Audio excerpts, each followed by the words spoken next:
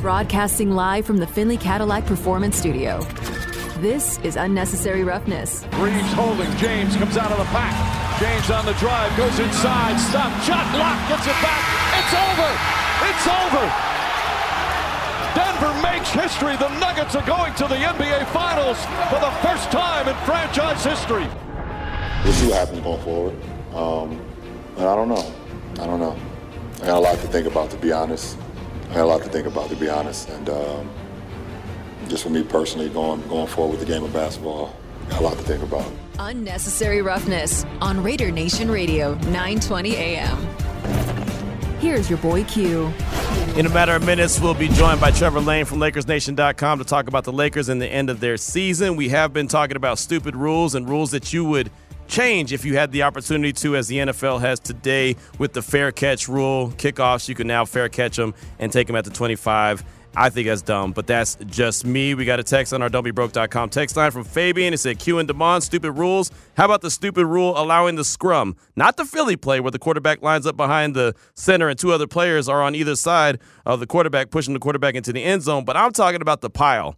Once that pile or scrum starts, call the play dead. I can agree with that one. So many times you see all of a sudden the scrum, everyone's standing up and it's pretty much done. And then all of a sudden, 18 guys come and push from behind. And it's not literally 18, but you see a bunch of offensive linemen push from behind, and then you see another 4 or 5. I can see that. You want to talk about safety? Go ahead and call that dead. Once everybody is standstill, go ahead and call that dead. I could agree with that. And then also the text goes on to say, as for Damon and the Titans, Damon, who was the player that stopped Kevin Dyson on the goal line in that Super Bowl? It was former Raiders linebacker Mike Jones. Who? Mike Jones. That's from Fabian. So thank you so much for that text. And, yeah, I remember that. I remember saying that exact thing when Mike Jones made that stop at the goal line. I was like, oh, hey, he was a former Raider. Must be nice to be in the Super Bowl. Must be nice to be in the Super Bowl. But, yeah, that was that. And so that was a tough one for any Tennessee Titan fan not named Damon because Damon was so young.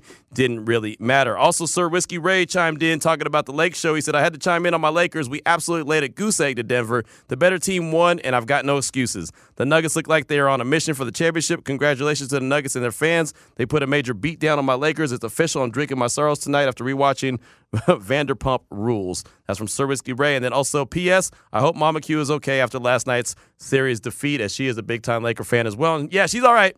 She texted me and said, didn't I call it? I said it was a 4-0 sweep, and she did.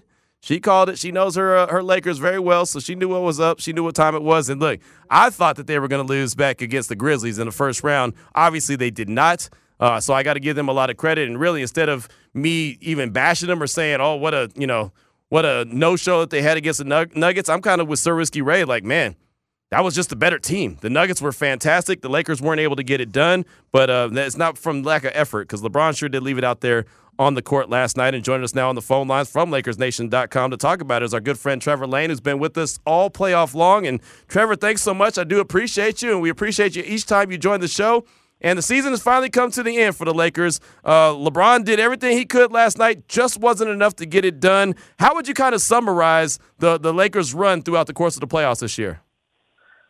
Well, I mean, obviously there's disappointment that they didn't go farther, that they didn't get through the Western Conference Finals. Certainly getting swept there was not what they wanted to see. But when you take a step back and you look at the context of the season, I mean, going from the 13th seed at the trade deadline to being the 7th seed entering the playoffs to, defeating the reigning champs and the Golden State Warriors, making it all the way to the Western Conference Finals, I think it's been really impressive. Again, the near term is disappointing to get swept by the Nuggets, but big picture, I don't think you could ask for much more if you were a Lakers fan pre-trade deadline. If you told me, hey, you were going to see this team go all the way to the Western Conference Finals, people would have been signing up and super happy about that. So I think overall it was a success, even if it ended in a little bit of disappointment. No, I would agree with you 100% on that. Again, I was surprised that they were still playing, right? And I think a lot of people were surprised they were still playing, but there they were matched up with the Nuggets. And just like our texter, Sir Whiskey Ray, said, the Nuggets were just a better team, and they very well could end up being the world champs. But as far as just the matchup, what made it so difficult? What made Denver so hard to deal with when it comes to the Lakers? Well, I think it was their shot making. I mean, it seemed like every single time the Lakers tried to make a push, Denver would respond with just some insane shots. I mean, Jokic hitting shot put style shots from behind the 3-point line that he's just flinging up there, and he's getting them to drop. He's incredible. They did not have a bad shooting game the entire series. It was amazing. I mean, even when the Lakers defense, that was the question going in, was the Lakers defense, which was the top-rated defense, against the Nuggets offense, which was the top-rated offense, could the Lakers slow down that offense? And the answer ultimately was no. Every single time the Lakers tried to get a stop, they just couldn't do it. The Nuggets just kept scoring. Jamal Murray went nuclear a few times. You had a number of other players, Kentavious Caldwell-Pope, Bruce Brown, Aaron Gordon was hitting threes in Game 4. Everybody was contributing to that Nuggets team. That offense was just clicking on a very high level. As far as Coach Ham goes, do you think that he looks back and second-guesses himself or even regrets not changing up the starting lineup earlier than Game 4? Yeah, I think you have to. I mean, it was pretty clear what your best starting five was. It was clear going into the series. We talked about it, but it was probably going to be a Rui Hachimura series. It was going to be more of a matchup for him, certainly than the previous one against the Golden State Warriors, where they went small. And yet the Lakers started off the series trying to go small in Game 1. They got crushed on the offensive glass to start that game. That certainly was a mistake. And then just waiting a bit too long to really try to throw caution to the wind and put your best guys out there on the floor for the bulk of the game. And obviously it wasn't enough to get them a win in Game 4, but maybe that would have given them wins in Game 2 or Game 3. So I think he did wait a bit too long, and he probably will second-guess himself quite a bit, but that's also just the nature of coaching, right? You're always going to go back and second-guess some of the moves that you made if it's not successful. So I'm sure it's something he'll look back on, but I still think Darvin has grown a lot over the course of the season. We've seen a lot of improvement from him, and this will just be another learning experience. Trevor Lane, LakersNation.com, is joining us here on Raider Nation Radio 920. Let's say Roughness. Damon's got one for you. I was watching an interview today with Coach George Karl, the former coach of the Nuggets, and one of his observations about Anthony Davis was he's just not an everyday superstar. Is Laker Nation starting to get that feeling that he's not going to be that guy to carry the torch after LeBron retires if and when he does? Well, that's definitely been the case this season. I mean, back in 2020 when they won the championship, he was a night-in, night-out offensive force, and we saw that particularly when the three-point shot was falling, the mid-range shot was falling. This season it's been a bit different, where he has these off-night and on nights in terms of his offensive production. Defensively, he's great every single night. I thought he was the best defensive player in the postseason. He was phenomenal. But offensively, he has these kind of disappearing acts, and that's certainly concerning if you're going to make a guy your 1A, your talisman, your guy that you're going to build your team around. He's got to be a nightly 20-plus point contributor, and he just hasn't quite been that for the Lakers, at least not in an efficient way, at least not the way you would expect him to. I thought it was a bit of a low-energy game, which was bizarre from him last night, particularly when LeBron was exerting so much energy to try to win that game. So I think there's plenty of concern there. And if you're the Lakers, if you're the franchise moving forward, and you're thinking, hey, a year from now, 2 years from now, whatever it is, we're going to have to transition to a post-LeBron era, I think the reality is that you're going to have to find someone else to come in and at least be a co-star with Anthony Davis, if not the true 1A alpha star, and let Anthony Davis be in that secondary role. I don't know that he can be the guy on this team moving forward and pull them to, say, a championship in the future. When it comes to finding that co-star, the Lakers, they have those worries about who they're going to bring back next offseason. Austin Reeves, what do you think is going to be that market that's actually going to be You don't like him, do you? I just said, what's the market going to be for him? Maybe someone wants to throw him like $5 million, $100 million. I don't know what the market is for him. You always talk about hold on. Q's always like, yo, you got to prove it to me. I need more than just a small sample He's size. proved it all this year, guy brother. had one good year. Yeah, he's proved it, One man. good playoff series. And now somebody going to throw the bag at him? Not me. I think Austin is going to get he's been phenomenal all year. He's been incredible when he's, in terms of his shooting, his scoring efficiency has been amazing. He's come up big in the clutch, and he certainly didn't shrink from the spotlight in the playoffs. There were a number of guys who did. He certainly did not.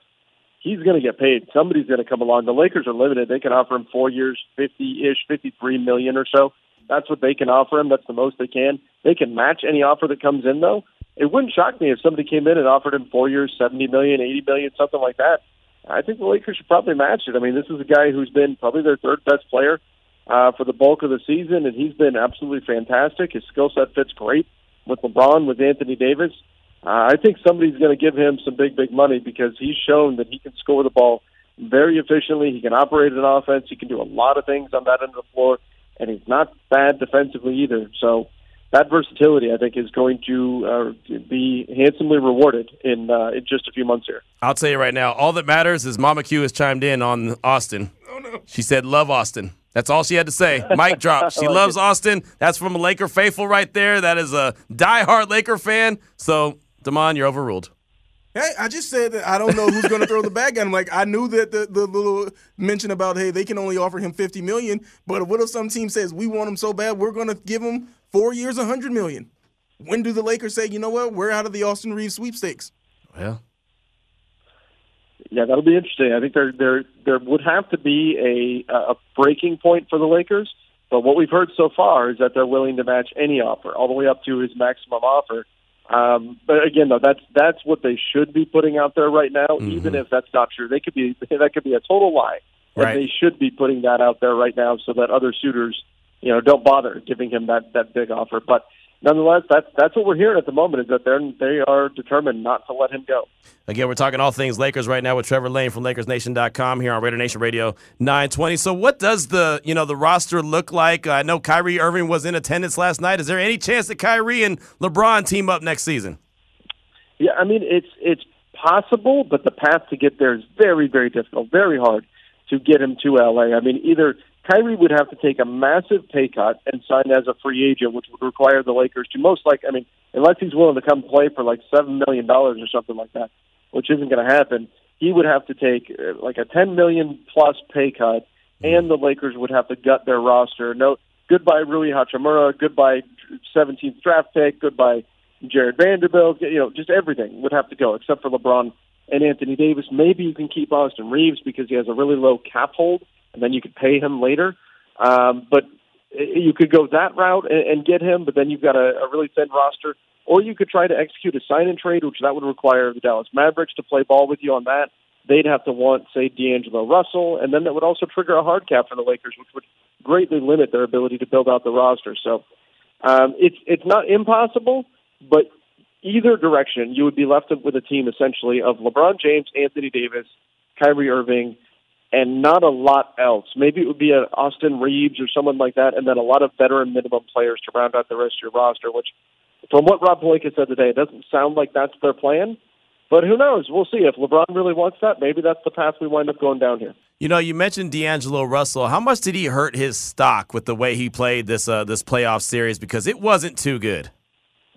No, I think quite a bit. He was a 40% and up three-point shooter for the Lakers this season, and then really struggled. Shot 13% in the final four games from deep against the Denver Nuggets, and was completely played off the floor. So not a good look for him. He will enter free agency. He's talked about ideally liking to stay with the Lakers, but we'll see what that looks like. I mean, there was a point where we were talking about him getting, $30 million, $25 million, something like that. I don't know what that contract's going to look like now. We can be prisoners of the moment sometimes. He didn't play well in this series, but he played pretty well the rest of the season for the Lakers. But still, I'd have to imagine that this is going to lower his value a decent amount when he gets to that free agent market come July. The Lakers can give him an extension all the way up until the end of June, all the way until the league calendar flips over. So we'll see. Maybe they come to an agreement, but I'd have to imagine that this probably hurt him fairly significantly. Speaking of stock, are the Lakers bringing Tristan Thompson back? I mean, those were 10 minutes that the crowd was going crazy, right? No. Yeah, that was fun. That was fun to see him out there. He did well for a guy. He hadn't played in an NBA game in competitive moments in a year, and he was out there flying up and down the floor, had a dunk, and did some good stuff for that. I'm sure if they want to bring him back, they can do it. He's still somehow in his early 30s, so potentially they could bring him back if they wanted to, and probably wouldn't cost them much to do it. All right, now getting to the real story from last night, I know that the Nuggets are going on to the finals, but it was LeBron saying he doesn't know how much longer he's got left. And I thought that he would, with about 3 minutes left where he was going to his ankle, I thought that he was severely hurt, but he stayed in the game. Do you think that LeBron is actually going to retire? I don't think he's going to. I think that was the frustration, the emotional toll of the season, of the game. You look at everything the Lakers had to go through to get to where they were.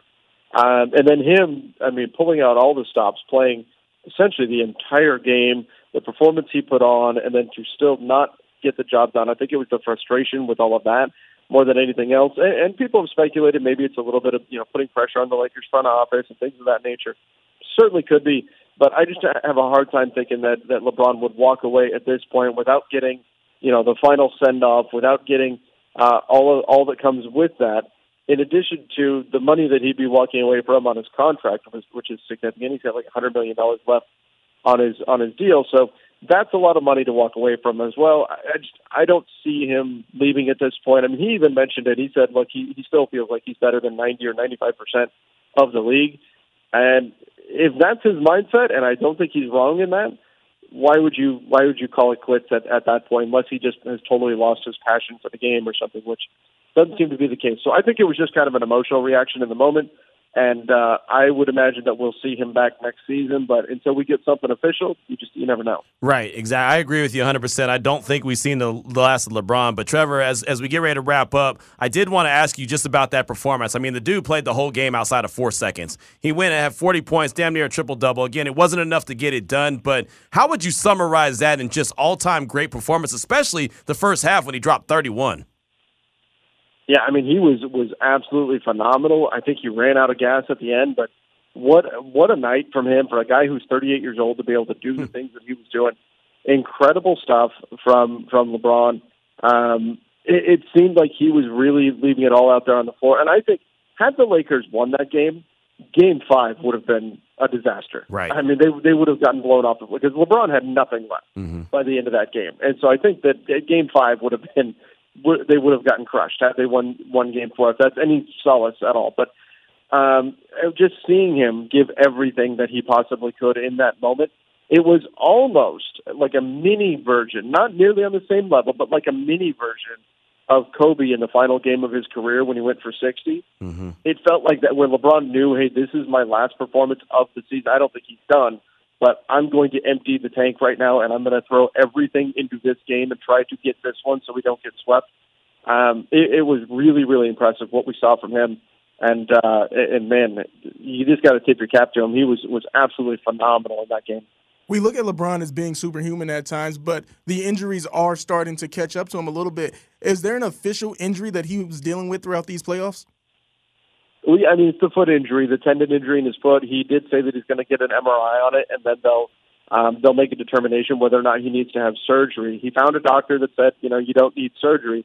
That allowed him to come back on the floor, but you could see it. His explosiveness wasn't the same as it was pre-injury.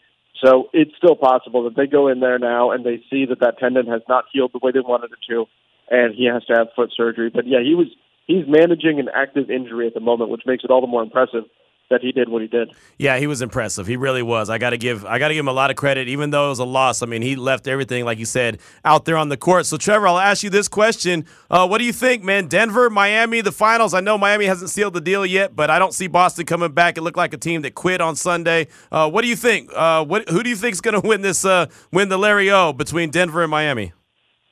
If it does come down to Denver and Miami, I've picked against Miami in every series, and they proved me wrong in step of the way.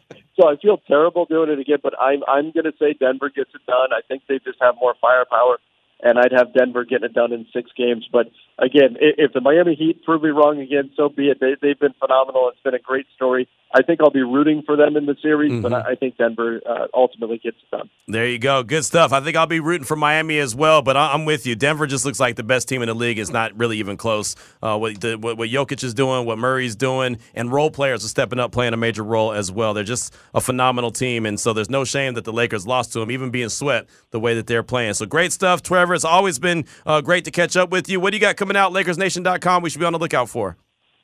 All kinds of stuff on the off season, on trade targets, on free agency, what the Lakers do from here, who they keep, what do they do in the draft. There's tons to get into it. The action actually picks up during the off season, as crazy as it sounds. But so we've got a ton going out over on the Lakers Nation YouTube channel, youtube.com/LakersNation, and of course the LakersNation.com website and the podcast you can find anywhere you listen to podcasts. Just search Lakers Nation. And we're there 5 days a week until we get the dog days of the off season. We'll slow down a little bit.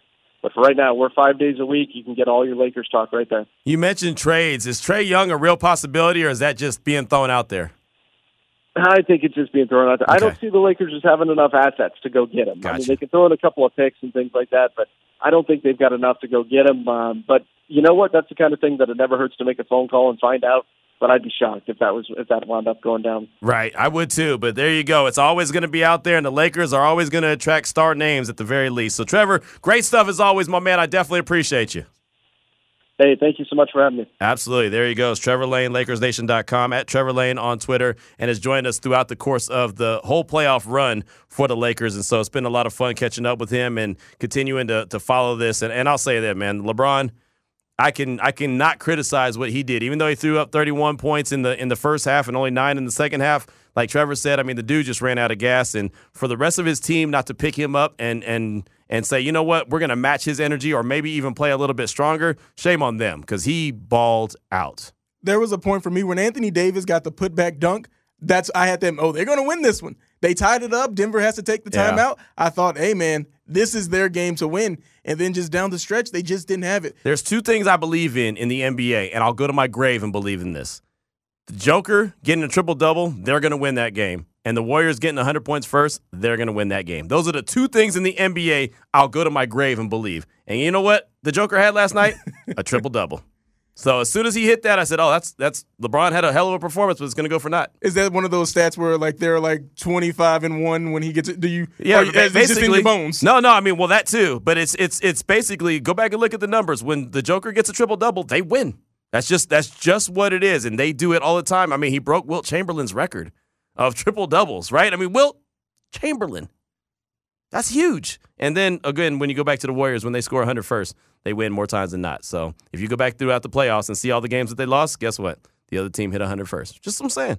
I know what I'm talking about. All right, I'm going to look that one up, man. Yeah, I like that. Go on, do something good with yourself, man. Do something good for your country, man. Go on and look it up. 4:21 is the time. We'll come back. We'll take a quick break, get to your calls and texts. Plus, we got Seth Walder from ESPN. He's going to join us at 4:30 or 4:30-ish to talk all things power rankings as it stands in the NFL. The Raiders come in 20th. We'll talk about that and a lot more. It's Raider Nation Radio 920. Now back to Unnecessary Roughness with your boy Q. In just a few minutes, we'll hear from Seth Walder from ESPN. Talk about the power rankings that they have out. Raiders are there at number 20. The Broncos at number 13. I'll never understand the Broncos hype. I feel like every year, and I could probably go on a rant about this, I won't, but I feel like every year the Broncos are always expected to be really good. 13 and the Raiders ranked 20th. I don't see it. I know Sean Payton's there. I think he's going to make them better. I don't see them being that much better than the Raiders year one, but that's just me. We'll talk to Seth coming up in a few minutes. He's got the Chargers there at number 7 and the Chiefs there at 1, but the Chiefs are not the Super Bowl favorite. Actually, Greg Salerno's Eagles are the Super Bowl favorites, and I question that, not disrespecting Greg, but I question that because they've lost so many people, coaches and players this offseason, and it's a Super Bowl hangover, and that's a real thing. So what do you think? Well, I think people are overestimating the player part because I believe, in the draft, who thought they were going to get Marcus Epps is the key to everything that was successful for the Eagles in 2022. Marcus Blanken Epps. But that's what I'm saying. Like, if you look at the draft, they got Sidney Brown, they got Nolan's, they have all these guys. Jalen Carter.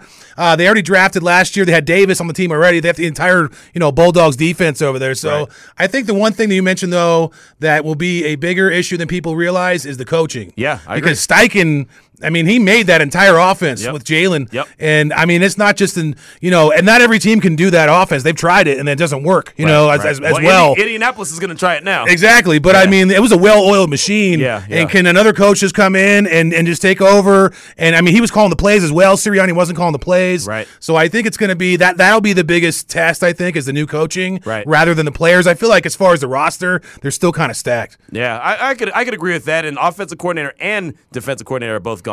Defensive coordinator's in Arizona as the head coach. That'll be interesting. And then, as you mentioned, Steichen being out there in Indianapolis. Now he's working with Anthony Richardson. So there you go. We'll talk to Seth coming up in a matter of minutes. I did want to hit a couple texts that we get on the DoubleBroke.com text line at 69187 keyword R&R. This is from the 707 talking about the Lakers. The Lakers were absolutely loaded with young talent before LeBron forced them all out. Brandon Ingram, D'Angelo Russell, Julius Randle, Kyle Kuzma, Lonzo Ball, Jordan Clarkson, and a few other good role players. If they had kept those guys instead of trading for AD, they'd be set up for post-LeBron era. That's from the 707. And I always thought Lonzo Ball was very overrated.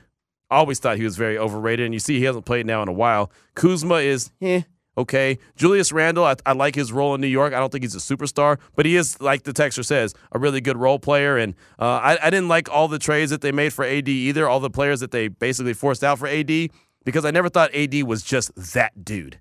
I never thought he was that big of a difference maker. Defensive player, sure. But as you're seeing inconsistent, he's so frustrating. When I watch him, I get frustrated myself just watching him. And I don't think that I've ever been really that frustrated watching someone that's not on a team that I root for. But he is just a weird, frustrating player. So there's a lot of truth to that text right there about the Lakers having a lot of young talent before they went all in on AD. But they got their ring.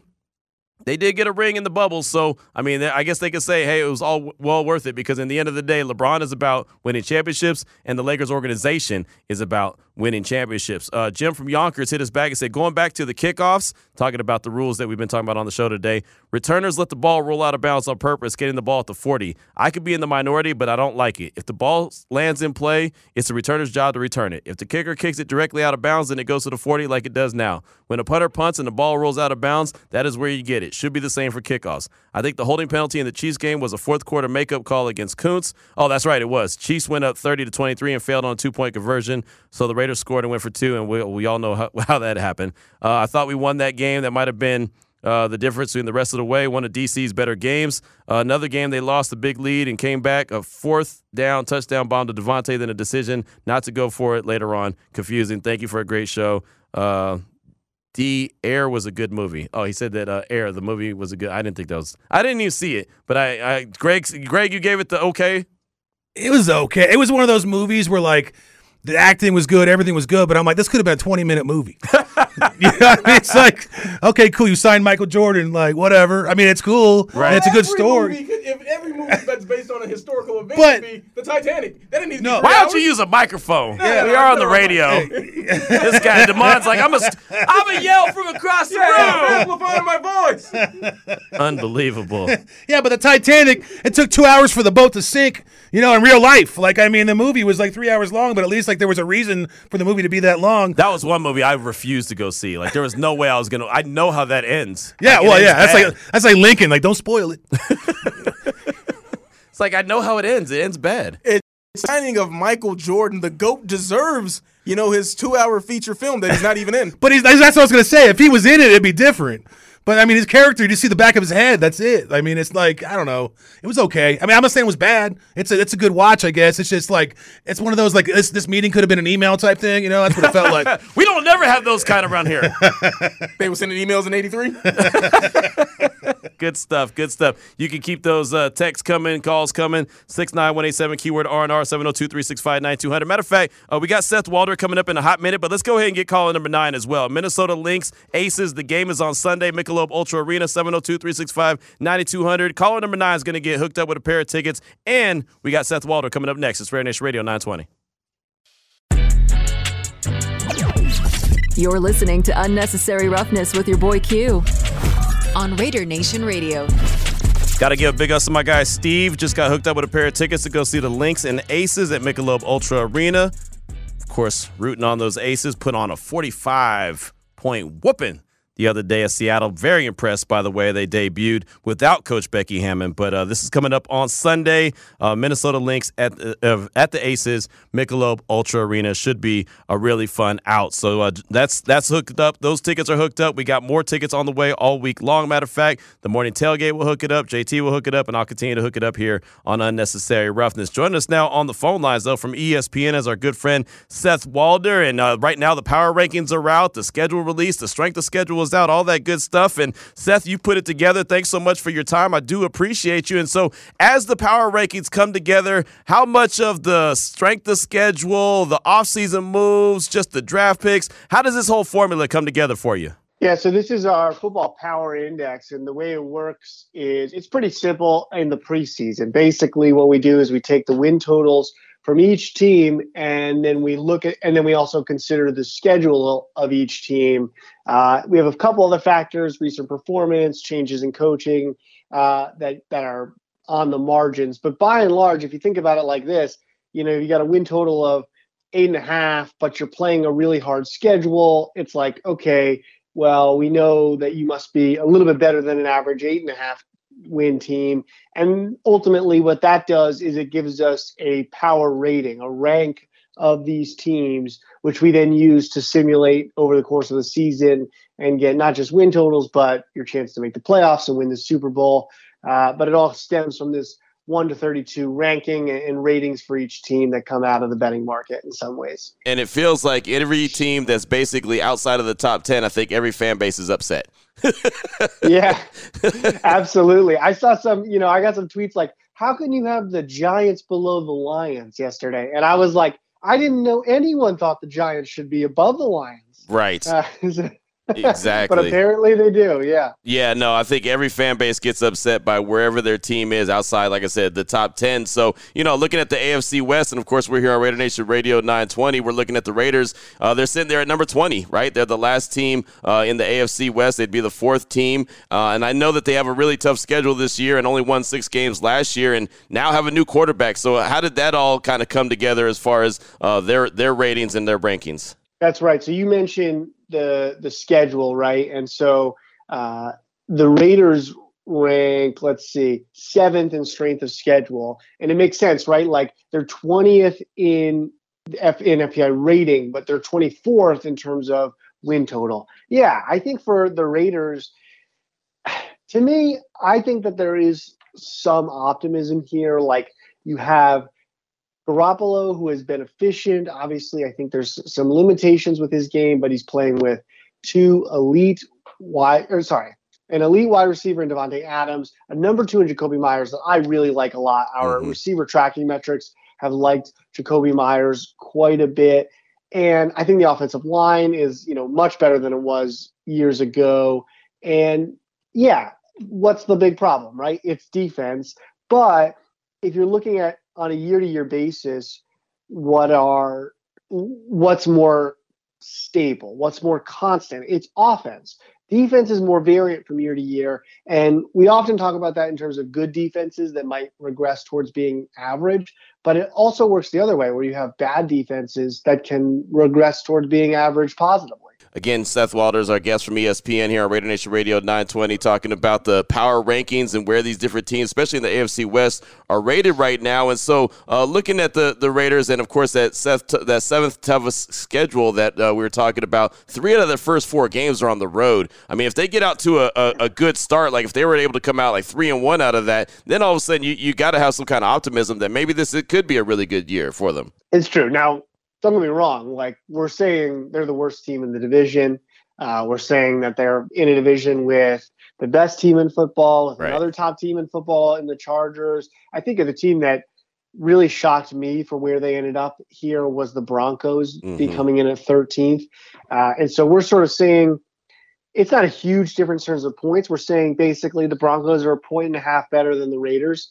But that's not nothing. And so, yeah, it's tough. Like, the Raiders are the 20th ranked team, 4th in their division. 2 spots below them is the Saints, right, where Derek Carr is now. We're saying that the Saints are a worse team than the Raiders, but the best team in that division. And so a lot of it is circumstances, which does dictate these things. And the Saints, they have they have the easiest schedule, right? I mean, at least on paper, they have the easiest schedule. God.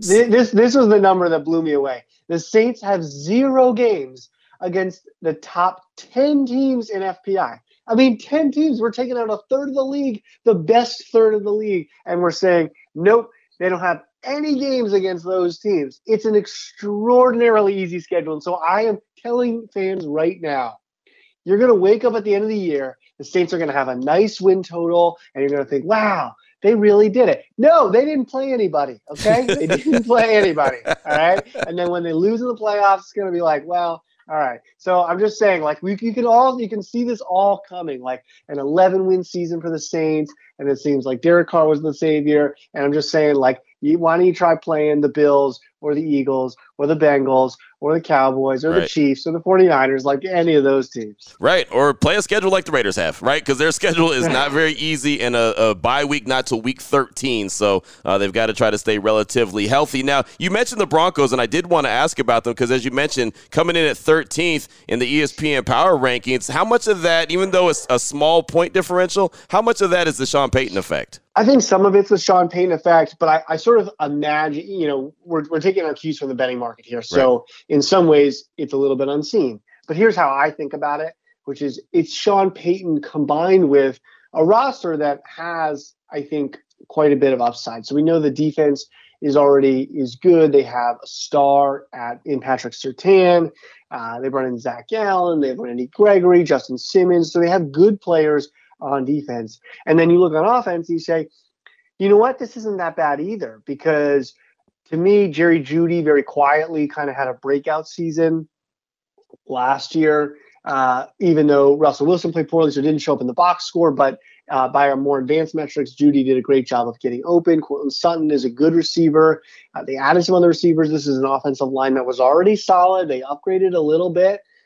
To me, it's like, this is a pretty good team if Peyton can get Russell Wilson back to something close to what he was. And I assume that's what the market is basically seeing, which is there's this big problem, but if you can fix the one problem, then this is a team in good shape. When it comes to your gut feeling, when it comes to Russell Wilson, how do you feel about him? Can he be that guy? Can he be capable of coming back to be the Russell Wilson that we all remember from the Seattle Seahawks? Oh, man, I am torn. I lean no. I think I lean no just because he really was so poor last year. We're still talking about a 34-year-old quarterback, which sounds young in the modern era, but there are players that do, we have to look at like a longer sample. Like there are guys that decline, and I just wonder if he has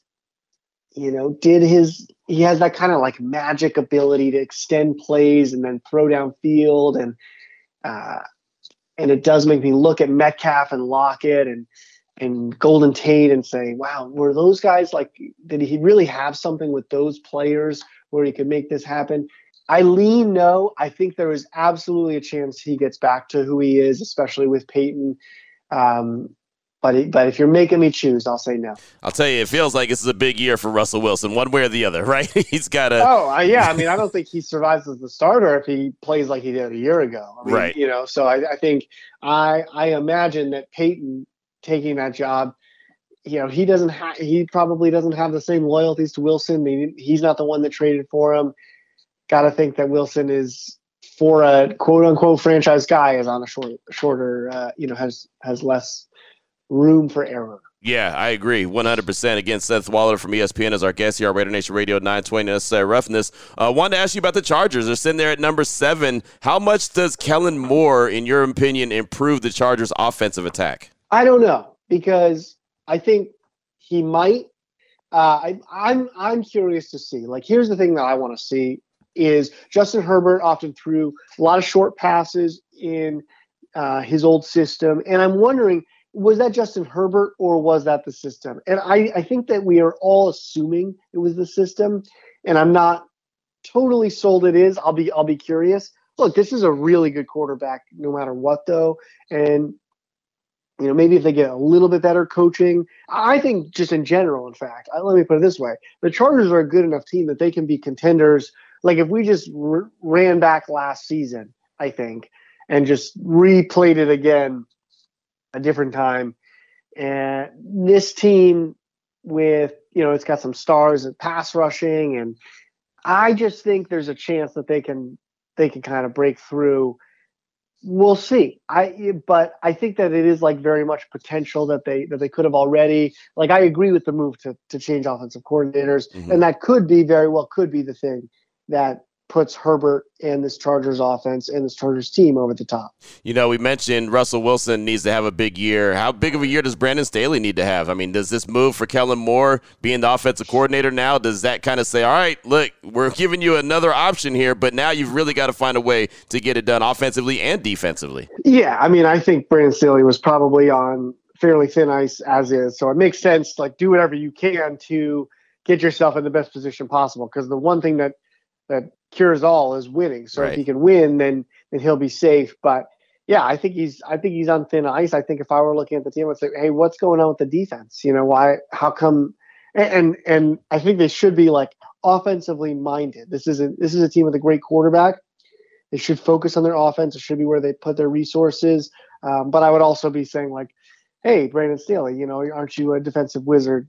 Why is the defense not playing well? Absolutely. Again, ESPN Seth Walder is our guest here, Raider Nation Radio 920 Unnecessary Roughness. Just got a couple more questions for you. As far as the Chiefs, they're ranked number 1. I don't think that's any surprise, but what is a surprise is they're not favored to win the Super Bowl. So explain how that kind of shook out to me. Yeah, this was a surprise to me. So we have the Eagles as a 14% chance to win the Super Bowl, and the Chiefs at 13% right behind them, even though, like you said, the Chiefs are the number 1 team in FPI, and the Eagles are actually number 3 behind the Chiefs in Buffalo. It has everything to do with the path these teams have, the schedule these teams face, the path they face in the postseason. So the Chiefs have the second hardest regular season schedule. Bills are actually number 3. The Chiefs have a difficult schedule in the regular season. And then just in the postseason, you think about all the teams that you're going to have to go through in the AFC versus what you have to go through in the NFC.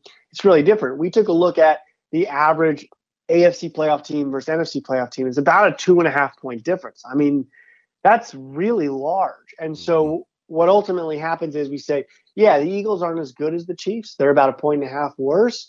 But who do they have to contend with? The 49ers, a team with quarterback questions. I think they have to contend with Dallas. Maybe Detroit, and who else really scares you in the NFC? Whereas in the AFC, you can just rattle off the teams that could give trouble, even the Chiefs, Buffalo, Cincinnati. What if the Jets hit, right? What if Aaron Rodgers is great and the Jets are there? We just talked about the Chargers. I think Miami is a team that's really potentially dangerous. Baltimore has the potential. I think Cleveland, we're sleeping on their upside. So, like, all those teams, I didn't even mention the Jaguars, like, all those teams are potential obstacles for the Chiefs. Yeah, no, that's true, and it's going to be interesting. The AFC is absolutely loaded. It's funny, Seth, we have a running joke around here about the Detroit Lions because I'm one that's just not sold yet. I want to see it again. Like I keep saying, I'd rather be late to the party than first to the party. So yeah. Well, why are the Detroit Lions going to be the darlings that people think that they're going to be this year? I would have to think. I mean, here's the number that stands out to me that I have a really hard time shaking. In EPA per play, which is basically a more advanced way of looking at yards per play, but we're including the context of like down and distance and the clock and where you are on the field. In EPA per play last season, the Detroit Lions ranked 4th. It was Chiefs, Bills, Eagles, Lions. Whew. And if they were, so we're talking ahead of the Bengals, ahead of the 49ers, ahead of Miami, though Miami would have been ahead of Tua stayed healthy, ahead of Trevor Lawrence and the Jaguars. That was with, this combination of Jared Goff, Ben Johnson, their offensive coordinator, and, they have receivers like Amon-Ra St. Brown, obviously, is broken out. Jameson Williams didn't play for a lot last year. He's going to miss the beginning of this year. But, they are keeping the core parts of that offense that was so successful last year. And so it's hard to say, why would they not be so successful again this year? And I talked about it before. What's the thing that is most stable from year to year? It's offense. Right. And so you got to feel somewhat optimistic about Detroit there. And they did invest on defense. I think they will have a better defense this season. It's going to be interesting. Like I said, it's been one of those running jokes around here. Everyone keeps telling me, Q, hurry up, get on the Lions train. And I just, like I said, I'd rather be late to the party than the first time I get to the it. party. I get the skepticism because what did we think of Jared Goff 12 months ago? Right. And so what's to say that we don't think that about him 12 months from now? Right. Exactly. And so I don't think it's totally unreasonable to have some skepticism. I think that's where FPI is. Like we have them 11th, which I think is buying in on them being good, but we're not cranking it up to the Chargers, Jets Cowboys level. Right, no doubt about it. Final question for you, and this timing is perfect. I mean, today came out the projected 2024 NFL draft order. Which team is in line for the number one pick? And the Raiders are ranked 9th, right? Chance of the number one pick, 3.1%. Chance of the top 10 pick, 41%. It feels like, Seth, that they're in that almost no man's land where not good enough to be great and not bad enough to be bad and get that number one pick and maybe get that game changer as far as the quarterback goes. Where would you say, sitting there at number 9, how should Raider Nation feel about the team? You know what? I was thinking about this earlier this offseason, as I've done a lot of, sort of like grading teams like trades and offseason moves, free agency signings. I have some sympathy for the Raiders because I think they are in a difficult spot where they are not that bad where you'd really want to tear it down. Mm-hmm. I think they got, like, to me, what they signed Garoppolo for, like, that is a good deal. That is a good piece of business, good value to get Jimmy Garoppolo. They obviously have a lot. I mean, what I think is like the bone structure of what could be a good offense, but they're in a really hard division. And so it's like, I feel like they're not that bad. They're also not close to like being what I think a contender in the division. So what you said, I think, is accurate. They are stuck in the middle, but it's a hard one. I think there are other teams where you can say, what are you doing? You got to like tear this down, right? Mm-hmm. Like, and it is harder for me to say that about the Raiders because they are in a good spot in some ways.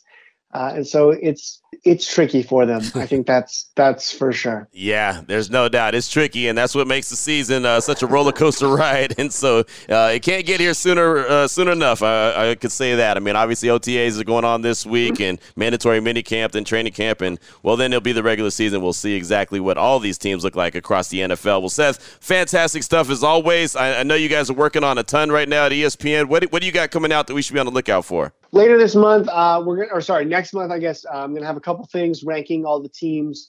They're sort of like roster cores. And Mike Clay and I are going to do a big roster rank later in June as well, ranking every team's entire roster 1 to 32. There you go. That'll be a fun one. I'll definitely be locked in on that one. You and Mike both do fantastic job, fantastic work. Definitely appreciate you this afternoon, my man. Thank you. There you go. Seth Walder, ESPN on Twitter at Seth Walder, and thought a lot of informative stuff, a lot of good stuff right there, a lot of analytical information. Again, I'm not the most analytical type guy, but I do like to get the information because I know that it matters, right? And especially there at the end when he's talking about the Raiders are good, but they're in a tough division and a tough conference, and it's really tough to gauge where they are. And when you start looking at the draft and you say, okay, well, they're not bad enough to be right at the top, and they're not good enough to make that deep run. And that's, well, first of all, that's why they play the game. So we'll see how it all shakes out. We did get a text from the 707 during that interview with Seth. I'm kind of hoping that Russell Wilson does have a little bounce-back season. The last thing Raider fans need is Caleb Williams on the Broncos. And so, again, it's the reason why the games are played. You never know how it's going to shake out. We haven't even hit training camp right now. So this is all, just kind of based off what happened last year and obviously the additions to the team. And then, of course, the strength of schedule and how the Raiders have to go play according to the rest of the league, what they have to play as well. The Raiders 3 or 4 to start the season on the road. So many thanks to our guests that we had on the show today, from John McClain to Trevor Lane to Seth Walder from ESPN, and of course you as well, Raider Nation. Definitely appreciate all the feedback. We got more Aces tickets. Wake up with the morning tailgate. Clay Baker, Lindsey Brown, and Vinny as they'll start you off tomorrow morning at 7 a.m. on Raider Nation Radio 920.